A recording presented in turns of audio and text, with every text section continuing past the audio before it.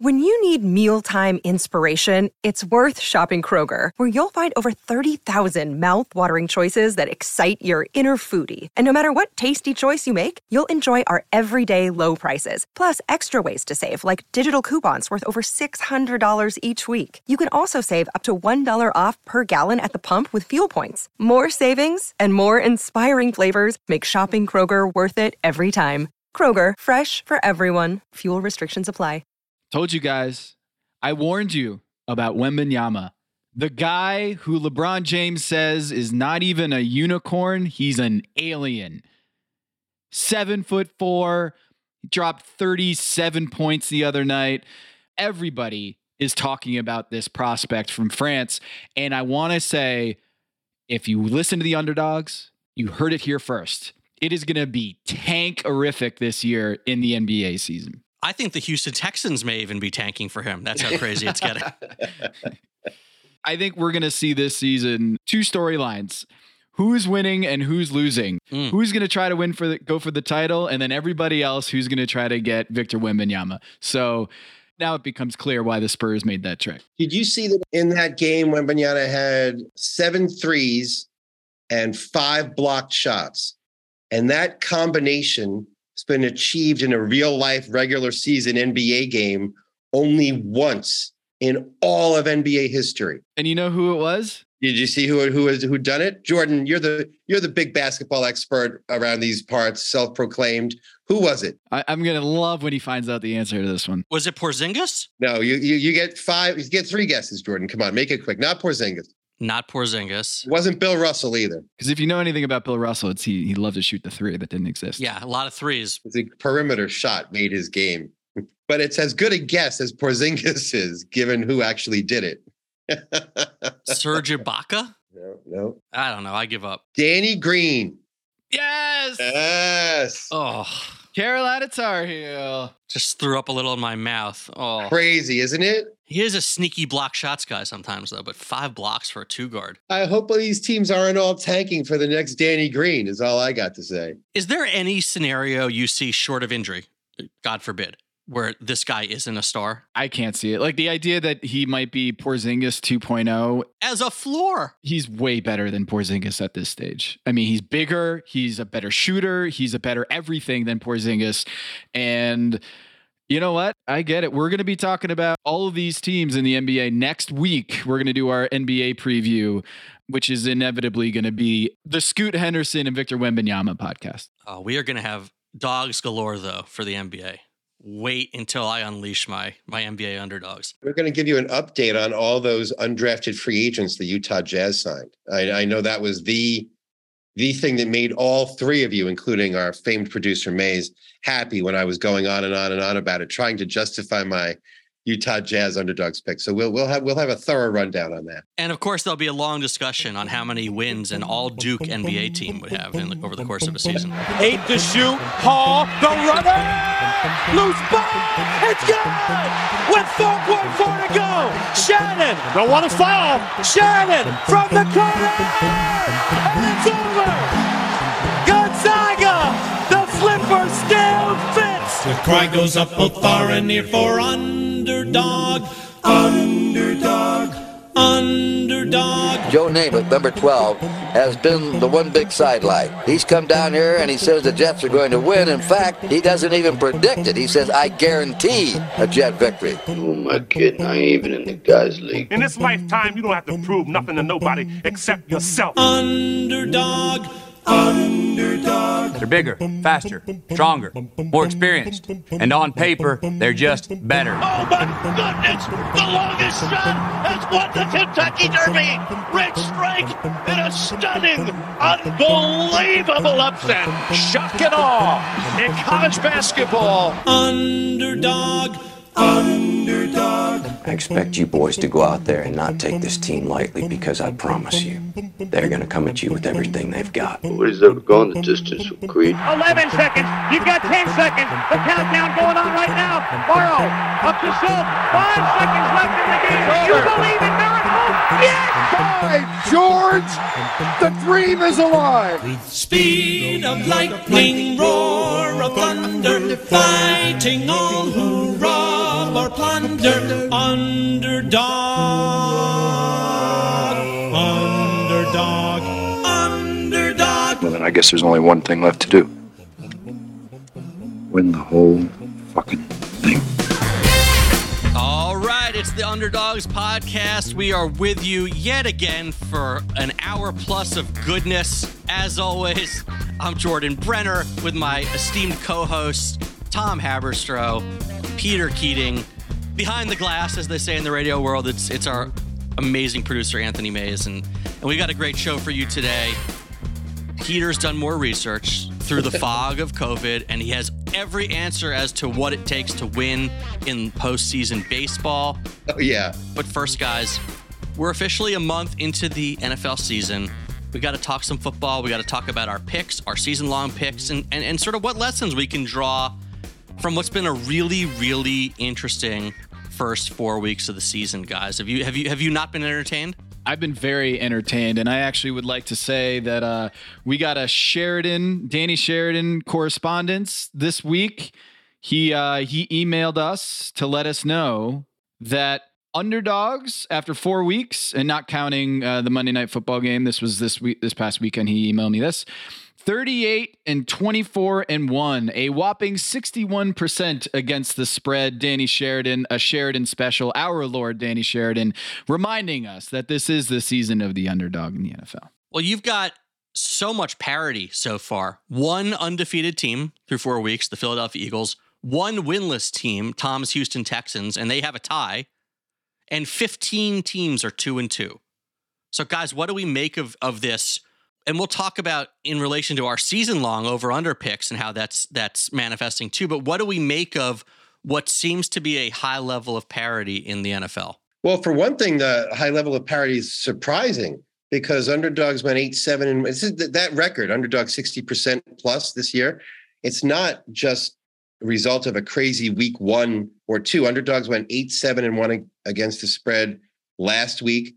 First week that many sports books lost money this season.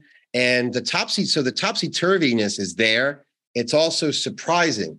I'll just ask you what you think, because I mean, when this phenomenon suggests that injuries are really playing a drastic role in affecting a bunch of teams that were supposed to be really good, that can't exert dominance on the line of scrimmage right now. I mean, is this injuries or is it something else? I don't really buy that there's any teams except maybe Jacksonville, who I think people saw coming. I certainly did. Yeah. That are suddenly good out of nowhere. I mean, I don't think the Giants or the Bears are as good as their record, right? I mean, so what is it? Is there anything beyond just injury racked good teams losing? I think for starters, a number of the good teams, or what we thought would be good teams, have at least one significant weakness, right? So the Rams, for instance, like that offensive line is problematic.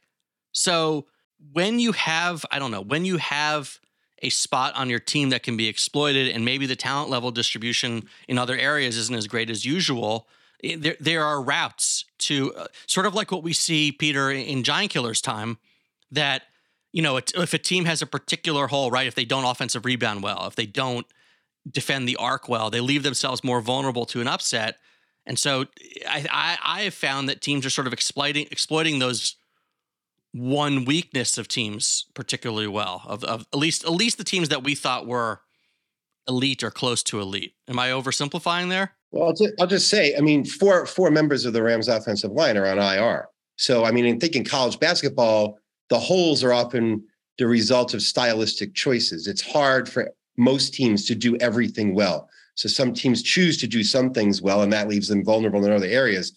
I'm not so sure that's a matter of choice for a lot of these teams. I just think they got guys who are out, many guys who are out. I mean, Pittsburgh's 0-7 without TJ Watt. And now they're the biggest underdog since the merger this week. 2 touchdowns against Buffalo. That can't be right. No, there have been weeks where there have been like a 17 or an 18 point. Was that the COVID talking, Peter? Maybe it's just something I read. Between the COVID and the Mets hat, I think he's in a bad place right now. Anyway, Tom, do you have any crazy cockamamie theories as to what we're seeing, or is this just sort of randomness? I feel like it's more random than it is like a broad stroke unifying theory about why these teams seem to be more packed together this year. Mm-hmm. One stat that jumped out to me was the fact that in the NFC, there is only one team that has an SRS over 6. It's Philly at 15.8, and then every other team is below 6. Can you explain what that means to someone who may not be familiar with? Yes. SRS is just simple rating system, the team quality relative to average. And so think about it as a point spread. Like teams, there's one elite team in the entire conference, one good team, basically. And the rest are less than a touchdown, better than average. The Vikings, the Bucks. You look at the there's injuries to the Cowboys. There's injuries to the Bucks wide receiver core. We can say injuries are responsible. And of course, Swift in Detroit and St. Brown. There's a lot of injuries. My question is this an extraordinary number of injuries? Because that is kind of the coffee. And I was trying to go for rather than the sweetener or the milk. Like injuries are a part of the NFL. Always a part of the NFL. So I don't know if there's if you guys have come across any research that there are more injuries or more impactful injuries this season than we have in years past. Does this mean we need to take a trip to mangameslost.com? By the way, I have a correction. The Steelers are the biggest underdogs they've been since the merger. Yes. They've never been more than 14-point underdog. I think that's what I said before you guys jumped all over me. I think that's all I really meant to say. Well, we'll get to that during our pick segment, Peter. Before we talk more about whether there are more injuries, we should set the context. It was pretty routinely common for the best handful of teams to score 200 points more than they gave up, a standard of dominance in the NFL. That number has been going down for years. It got to the point where the Patriots were the only team that did that for a few years. Now, of course, they're in no shape to do that. And so the question is, will anyone be that? So dominance has been declining for the last 15, 20 years. We know that much. And it's an interesting question how much of that is due to it might be that if dominance is declining for whatever reasons, then it only takes a few major injuries to decimate a good unit on a team and make them unable to be really great. Well, I do want to say my Texans are better than their record, and I'm pumping them up here because I'd like to propose a trade. A trade? We have this season-long underdogs picks, which we did before the season. We did a draft, and we picked which teams would hit their overs and possibly make the playoffs. And we looked at the Panthers, the Falcons, the Lions, the Seahawks, Jets, Bears, Jaguars, Texans, and we drafted those teams. And I got the Texans primarily because they had the longest odds to make the playoffs. And that was part of the calculus, is that you would get those playoff odd points if they in fact did make the playoffs. And now the Texans are winless, 0-3-1. They did tie the Colts in week 1.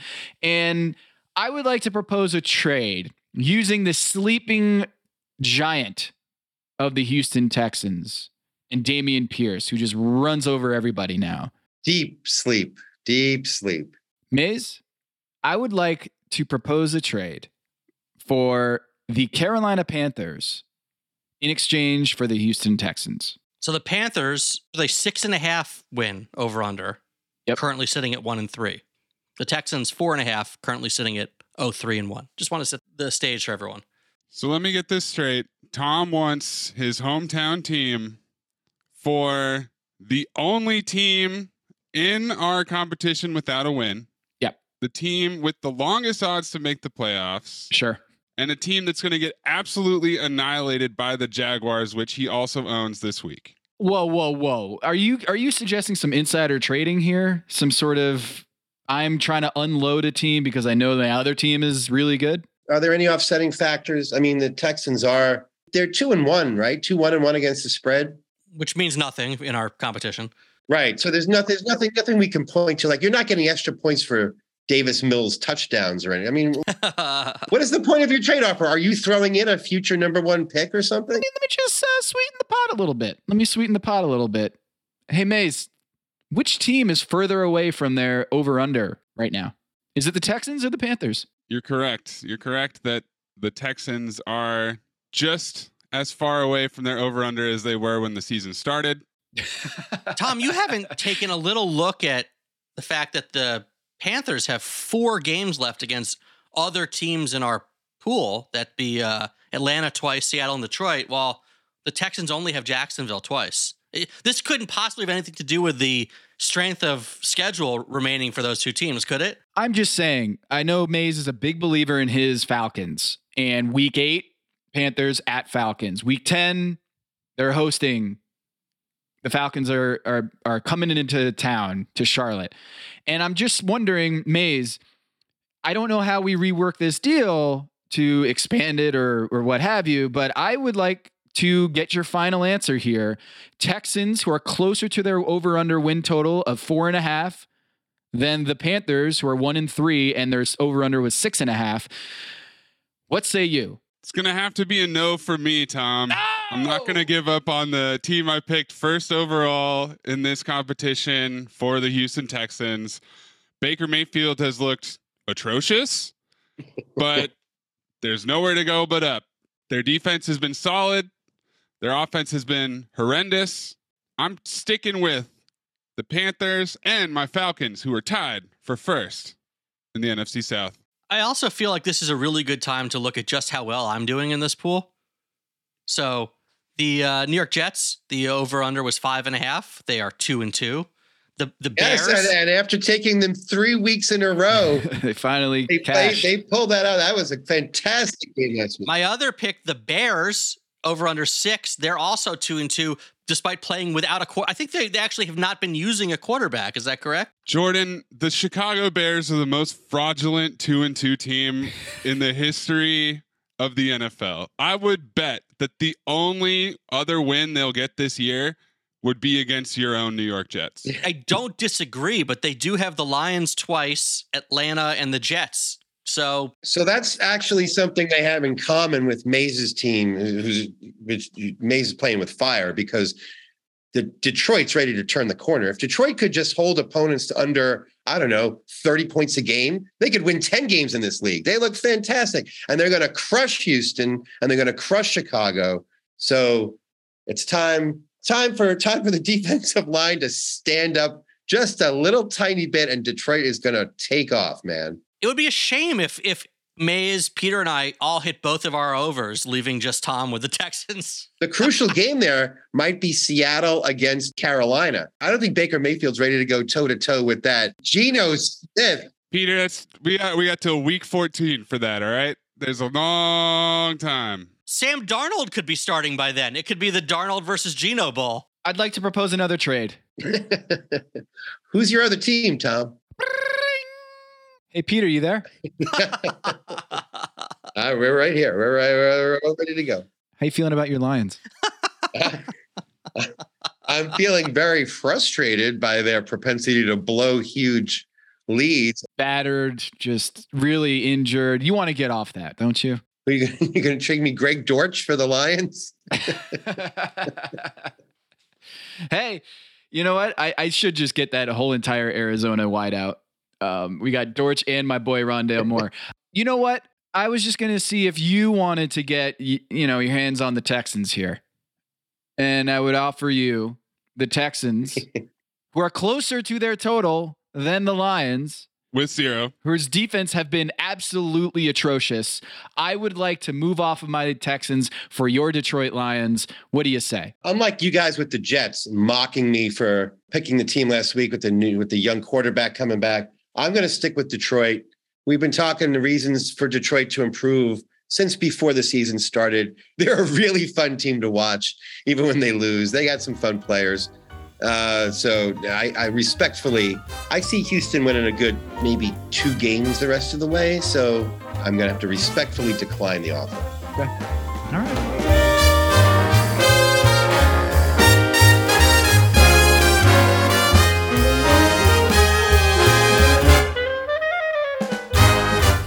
Another day is here, and you're ready for it. What to wear? Check. Breakfast, lunch, and dinner? Check.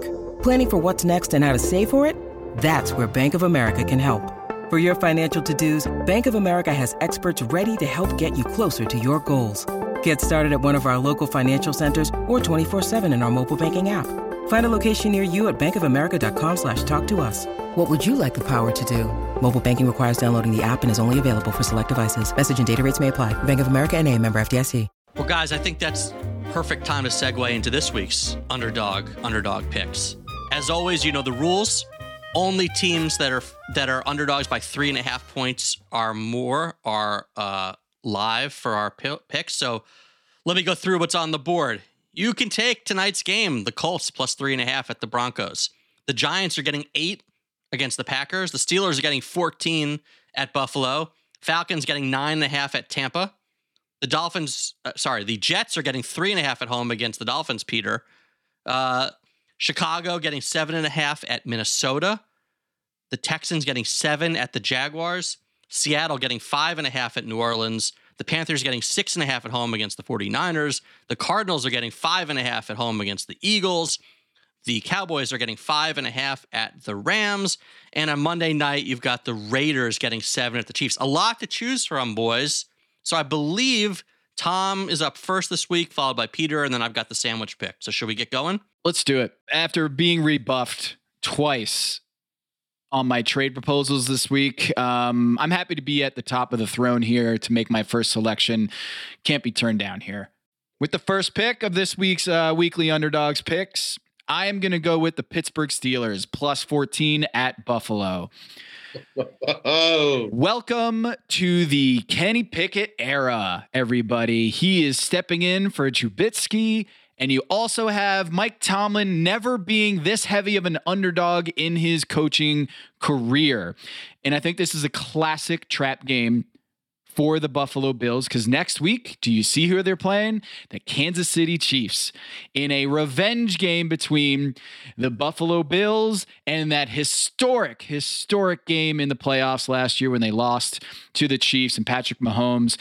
I think they're looking at that week, and I don't think that they're ready for Mike Tomlin's tricks up his sleeve. Buffalo plus 14 points. Mike Tomlin, come on. Got to take that. 14 against Buffalo. Let's go. It's an important game for fantasy players because how many weeks do you put up with severely underperforming players to start the season? I mean, the answer is not 2 or 3 weeks, but it's not 7 or 8 weeks. So we're getting to this point where, like, okay, now they switch the quarterback. Now Najee Harris and Deontay Johnson have to start doing something because they have done nothing. However, like, I mean, is Pickett that? Pickett probably is that huge an upgraded quarterback because almost anyone would be. I do notice though that 65% of the public's money is on Pittsburgh. So I wonder what that says. I mean, I think it says people think the spread's too big. Yeah, it is way too big. Way too big. I mean, the Steelers aren't like the Texans or anything like that. They're pretty solid. Their defense is good. They've got great weapons. And I just don't think Mike Tomlin should ever have a 14-point underdog, especially with these kind of weapons at his disposal. It's not like Najee Harris is out or Deontay Johnson's out, or I know the quarterback situation's unsettled, but I think Trubisky was bad. And so it can't get any worse. What is the current line of Dallas against the Rams? 5.5. Line started at 7. I'm not sure it should be a positive number at all. Despite every fiber of my body hating the Dallas Cowboys for decades, I'm going to take Dallas at the Rams. Cooper Rush has been fine. We all saw the Rams unable to function on offense against the 49ers. Dallas's defense has been great. They are weak against the run, which doesn't matter because the Rams can't rush the ball. 4 starters on the offensive line on IR, and they gave up 7 sacks last week. I will, disappointingly enough, go with Dallas, take the points at LA. This was actually my number 2 on my board. So I kind of agree with this one. I have no idea why they should be getting 5.5 here. I'm with you both. I had this high on my board too. I could see Micah Parsons just wrecking this game. I think it's a bad matchup for the Rams. Rams are a better team, but Dallas's pass rush against that offensive line is problematic. I just hope they have a huge quarterback controversy when Dak comes back. I guess that's not going to happen, but let's let Cooper Rush have one more great game. I wanted to ask you guys, because I have a booster here with not a COVID booster, but a booster on the points, because in our rules, anything at 7.5 or longer, we get an extra point if that team pulls off the upset. So the fact that the Pittsburgh Steelers are at 14 points, do I get an extra 2 points if they pull off the upset here? No, because 7.5 times 2 is 15. So I don't think so. Okay, fine. Nice try. We had 3 options this week to get the booster. I took one in the first pick. You declined to take either the Giants, surprisingly, or the Falcons, who are plus 9.5 at Tampa Bay. I am curious to see. Don't forget the Bears, plus 7.5. They should be plus 14. Okay, so also the Bears at plus 7.5. Did you just tease your pick here, Jordan, by correcting me on the Bears? No, you teased it a second ago, because as much as I will live to regret this and feel that I'm jinxing something and everything else, I'm taking my New York Giants plus 8 in London against the Packers. I am fully anticipating Daniel Jones to play. Otherwise, I wouldn't touch this. Obviously, I'm not going with Davis Webb plus any number of points in London. But my thought is this. It's a low total, first of all. The over-under right now is 40.5. London games tend to go under. Now, I am going against a trend. Favorites tend to do well in London. I think 21-8 or something was last I saw. But the Packers have done nothing to impress me this season. That offense clearly is not on the same page in the passing game. I don't think they'll have success running the ball on the Giants the way they did last week against the Patriots.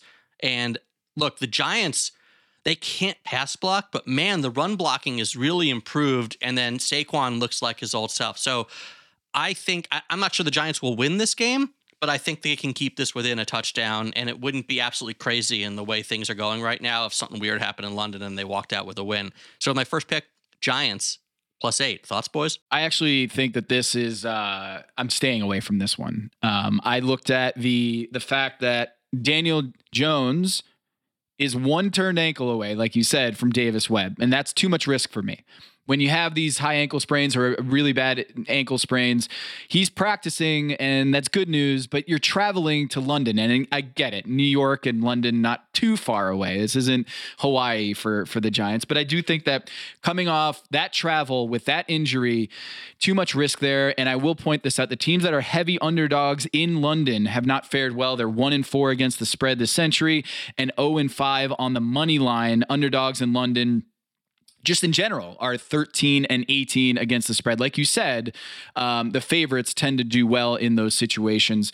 And there's a reason why 93% of the money, according to ESPN's Pick Center, 93% of the money is coming in on Green Bay. And I just think there's too much risk here at quarterback against Aaron Rodgers in London for me to go with the Giants here. No risk, no reward, Tom. It's the underdog mantra. Well, they say that Wan'Dale Robinson and Kadarius Toney, not just Daniel Jones, may come back. I just don't know if anyone's throwing to them. Here's my question: Daniel Jones the high ankle sprain. He one more stepping on a gum wrapper, and he could be out for a long time. Talk about risk reward. People in London, do they throw gum wrappers onto the fields? No, he steps on a scone and unexpectedly, what will the Giants fans throw at him in London? Scones. So if he steps on one, it could be doomsday. That's your high risk, high reward. But you're right. It's a 40.5.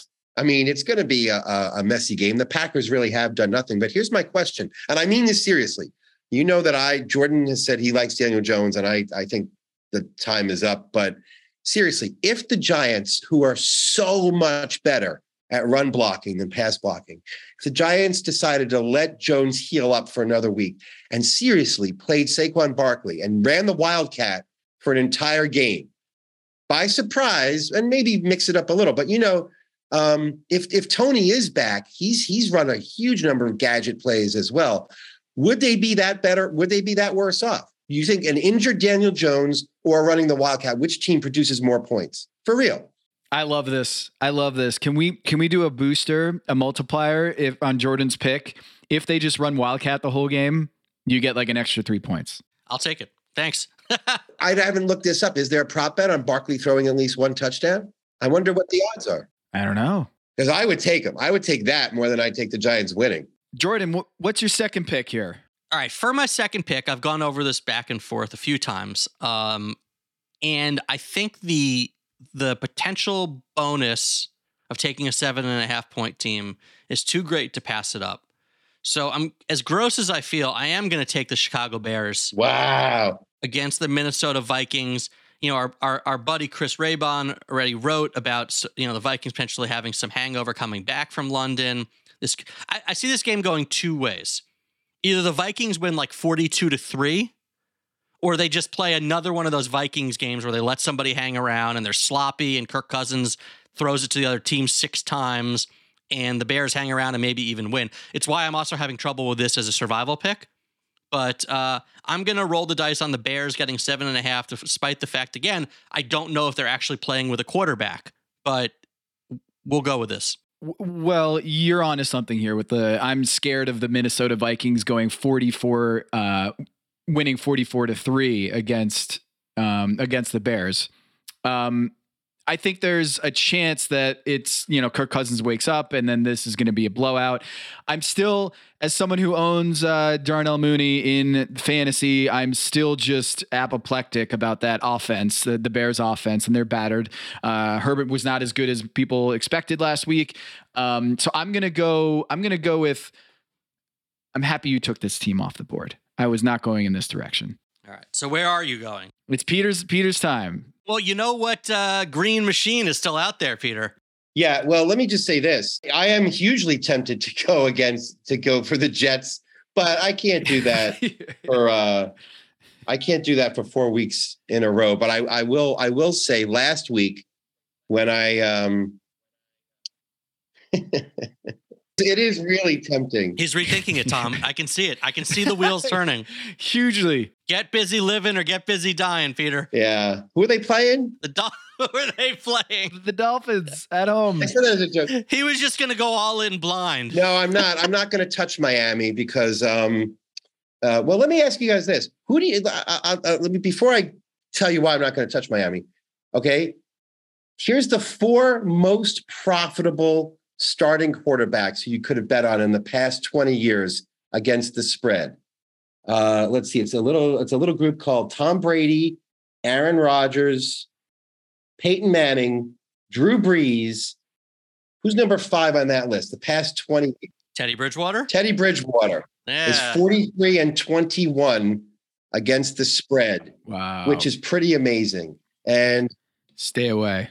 I wish, I joked about it last week I said Teddy Bridgewater would be a completely serviceable quarterback in place of Tua, and he should have started that game. I don't for the life of me understand why he didn't. I don't know why you invest in backup quarterbacks if you can't ever play them. It's like, why do you have a third catcher on the roster? Except it's a lot more important than that. So I'm not going to touch that game. And whatever the hell is going on with the concussion protocol, I really don't understand why, to tell you the truth, I don't understand why the NFLPA, why wasn't this week the time, or, last week during the week, sometime recently, the time for a wildcat strike? Why do you let the concussion protocol is undergoing revision? Until it's revised, why the hell do you let players on the field at all? I for the life of me, I do not understand that. Another question. If the unaffiliated neurotrauma consultant who treated or looked at Tua has been fired, if he's really unaffiliated, who fired him? Yeah, I thought the same exact thing, Peter. And also, what the hell is the guy's name? We have to call him the unaffiliated neurotrauma consultant. Why? Because mobsters will blow up his house if he lets a quarterback. What the hell is going on?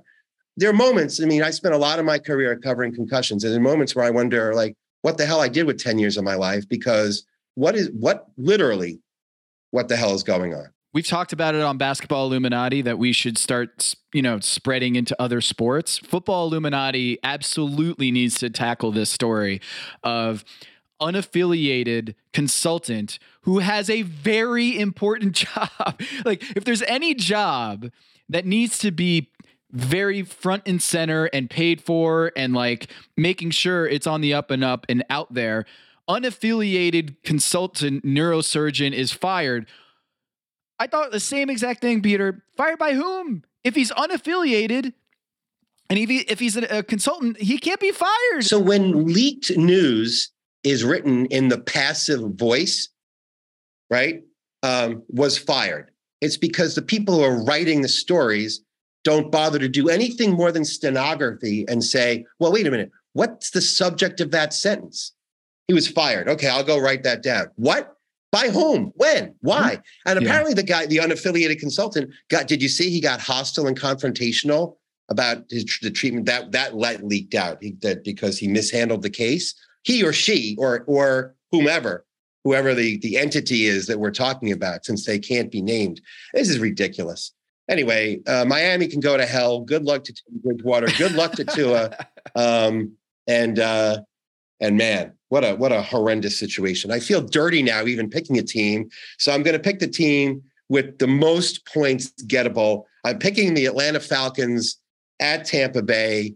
Tampa Bay's outscored opponents by 14 points. Atlanta's outscored opponents by 2 points. They're both 2-2. On the road, huge spread.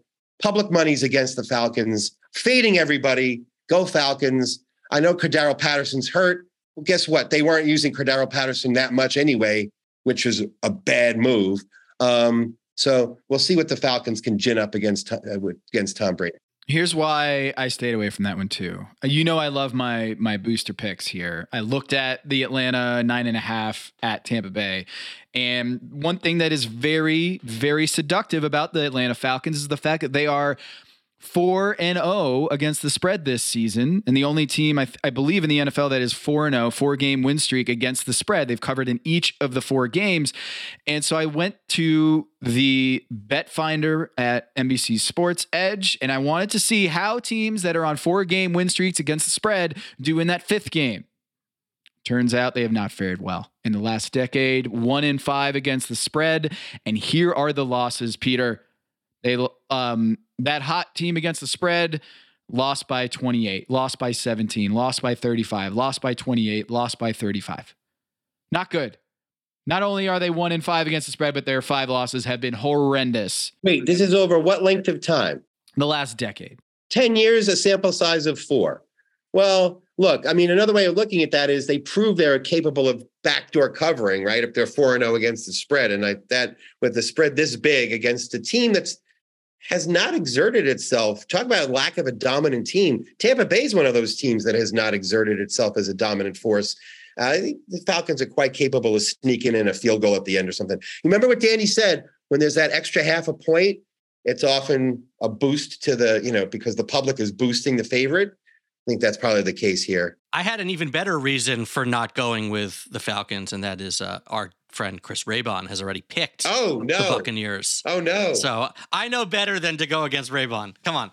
I should clarify that stat that I gave you, the 1-5 against the spread, is teams that are on a 4-game win streak who are getting more than a touchdown in the spread. So that would be the Falcons are 1-5. So heavy underdogs, despite their hot streak. Those teams tend to not do well right after that. So I think there is a lot of truth, Raybon, already on that side. Look, if Tom Brady's injury, his hand injury is severe, that could be a problem for them. So we'll see. But I looked at that for a long time, and I actually went with this pick for my 6th pick on today's draft. I'm going to go with Seattle plus 5.5 at New Orleans. Geno Smith, MVP of the season. I know you like Lamar Jackson, but watch out for Geno Smith. It is time for the Seahawks to get some love on this show. I know, Peter, they're on your team, but going to New Orleans plus 5.5, I don't understand that line. I'm going with Seattle to go along with my pick of the Pittsburgh Steelers. I got Seattle and Pittsburgh. Let's go. There's no need to fear or quaver. Underdog is here to save her. Underdog. Guys, I am very excited. I am already clicking for tickets, looking to get to Yankee Stadium next Tuesday night. I'm thinking about going to Citi Field this weekend. New York is the hub of baseball once again, and the playoffs are starting. There's a lot to love. Are you guys feeling the excitement? Yeah. Yeah, I just love that JD Martinez decided to hit 2 home runs on the final game of the season. Like, thank you for that on the way out. Thank you, JD. It's funny you say that because most teams' fantasy leagues have ended, right? Or your favorite real life teams have fallen out of contention. And it's funny how the last 2 or 3 weeks of the season for teams that are not in playoff contention, or you're just not paying attention anymore, guys can post numbers that warp their entire season stats, you know? Yeah. That's like 30% of his home runs this year, JD Martinez. Yeah. In the final game of the season. Thank you. Mitch Haniger, who I mentioned several times over the past 6 months, he was hitting around 220 with 7 home runs, and he's going to finish the season over 240 with 11 or 12 home runs. He had a fantastic last week or two. That actually made a difference because Seattle made the postseason. But it's funny how these guys, it's also interesting, guys who are flirting with thresholds, which may or may not be meaningful, right? Like Stephen Kwan was hitting 299 or 302 for like 5 months, right? We talked about how there were a couple of Dodgers who are right around the 200 level, right? Max Muncy was hitting 199. I think he ultimately got over 200. So it's going to take a while to digest these numbers from these last meaningless games. Where did the great Joey Gallo finish his... in his apartment? 160. 160. 160. Wow. What about Bellinger? Bellinger, 210. Strong 210. For a while, they were like the best team in baseball and had 3 guys under the 200 line, which is pretty cool. All right, but let's talk what it takes to win in October. Peter, are there any grand declarations? Because I'm pretty much of the school of thought that October is completely random. It's the most disconnected sport between what makes a good team and what actually wins a championship. I think you could throw a bunch of teams up in the air and have different results every time. What say you? Okay, so when 2 teams meet and you just look at who did more of what, that kind of gives you a circular analysis. Like last year, teams that hit more home runs they went 20-2 in games. But of course, anytime you hit more home runs, you're more likely to win a game. Here's what I did. Going back to the beginning of the wild card era, didn't look at what happened in actual games. We looked at what happened during the regular season. So let's say Boston meets Houston, like in 2018, right? And Boston hit more home runs. The Red Sox hit more home runs than the Astros. In the regular season, you're saying? In the regular season. If in the playoffs, the Red Sox beat the Astros, we score that as 1 point, a win for home runs. Okay? So if you have more doubles and you lose, you're 0-1. If you have more triples and you win, you're 1-0. I'm pretty sure triples is going to be what decides this. So yeah, go on. Well, triples are actually a pretty strong negative indicator, but we'll talk about that in a minute. But that basically gives you a 1 lost record for every stat, right? Buckle in, yeah. Over the entire wildcard era, what's crazy is that as Jordan just suggested, almost every stat has a 1 lost record right at about 500, like 60-59, 59-60. Half the time, the team that hit more doubles or had the better ERA as a team during the regular season won the postseason, but half the time they lost. There's only 1 stat up near 60%. And it doesn't, as we talked about last time, you can set yourself up with aces, but that doesn't necessarily mean your aces are going to come through or you're going to win it. Anyway, the 1 stat is OPS plus. The team OPS adjusted for ballpark and league, team with that better OPS adjusted for ballpark and league wins about 60% of their matchups. So that means 2 things. One is even the biggest edge isn't that really that big. It's 60%. So you can be worse off and still win a series very easily. And more important probably is you got to hit the hell out of the ball. You can't just have good pitching. It does seem to be a good predictor of success is when you hit the hell out of the ball in the playoffs. I think that helps matters. Yes. Except for 120 years, people who do this for a living have been saying good pitching beats good hitting. That's right. Especially in the postseason. Hey, what kind of stats do we have now these days that actually measure hitting against top flight pitching? Like, are we able to parse that out at this point? Well, one thing about the postseason, there's no bad teams. So you'd think teams that beat good teams would do well in the postseason.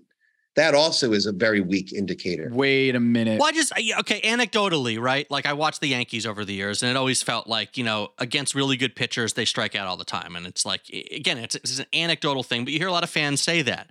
So are we able to actually see what hitters which hitters are sort of the ones who feast off bad pitching versus which ones are the ones who can actually maintain their level of success against good pitching? Do those stats exist in a good form yet, or are we still working on that? They don't exist in a good form. You can figure out who hits what against what teams. But Jordan, also the truth is that a lot of fans think that your offense is bad if you strike out a lot. Right. And that's not true either. Strikeouts are actually correlated with power, and power is the most important thing to have for a good offense. And in the postseason, it's really important because it's harder to string together opponent mistakes that turn singles into doubles, that allow stolen bases, that turn doubles into triples, or just give up a bunch of hits in a row. The one thing you can control is how the rate at which you hit a ball over the wall, which is frustrating. It undeniably makes the sport less interesting when you're just waiting for a home run.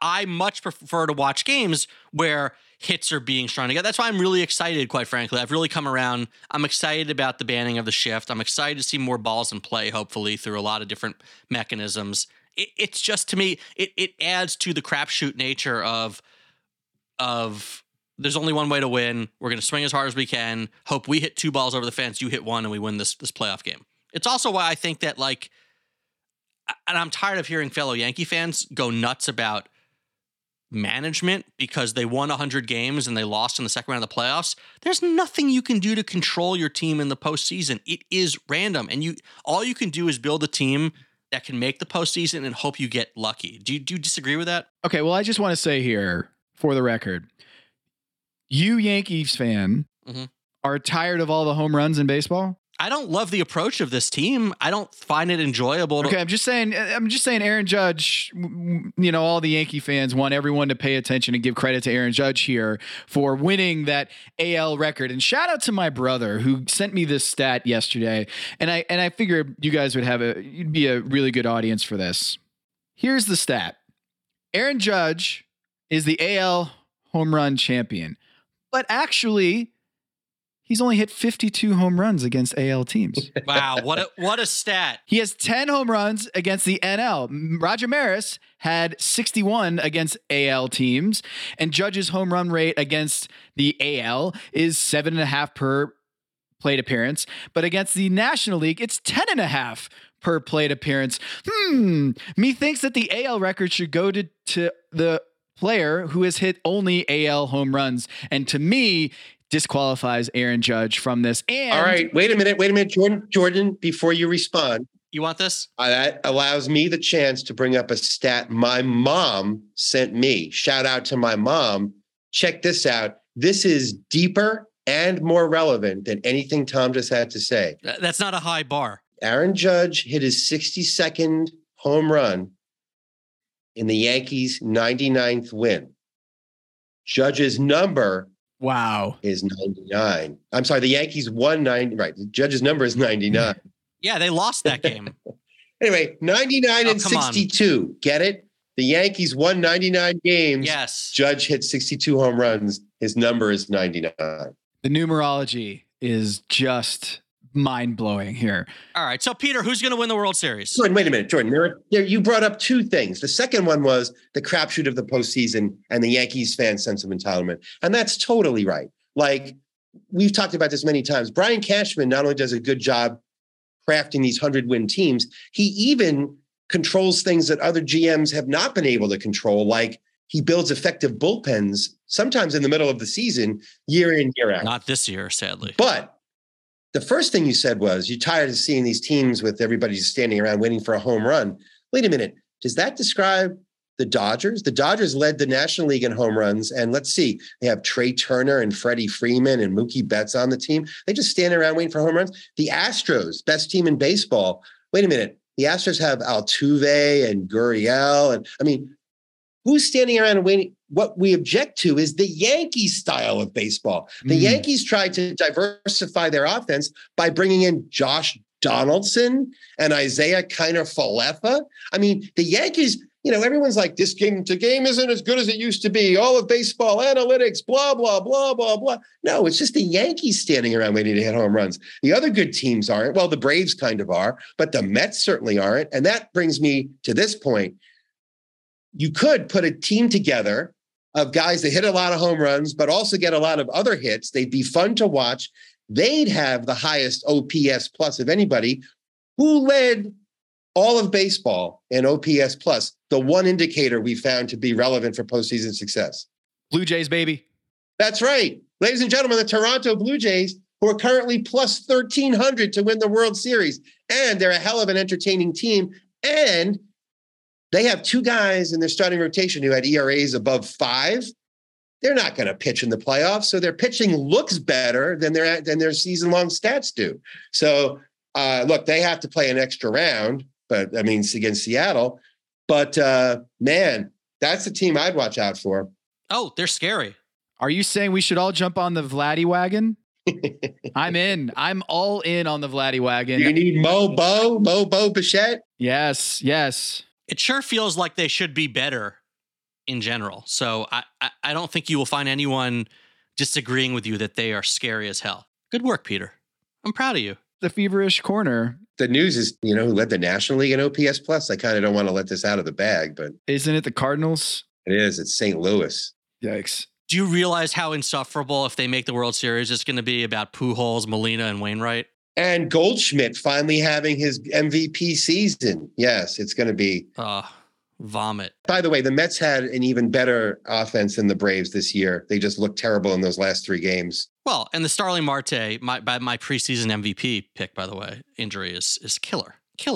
He's really good. But that's all for this show. Next week, we're going to take a closer look at the baseball playoffs. We're going to have more football and, of course, the Underdog NBA preview. You don't want to miss that. Thanks, Tom. Thanks, Peter. And thank you, Maze. We'll see you next week. Maze, are you sure you don't want the Texans? You sure?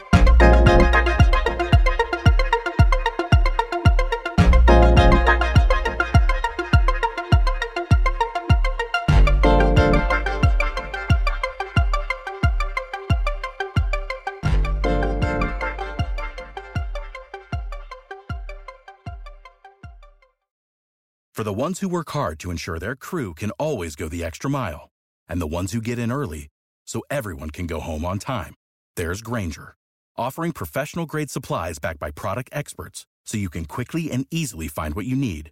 Plus, you can count on access to a committed team ready to go the extra mile for you. Call, click Grainger.com, or just stop by. Grainger, for the ones who get it done.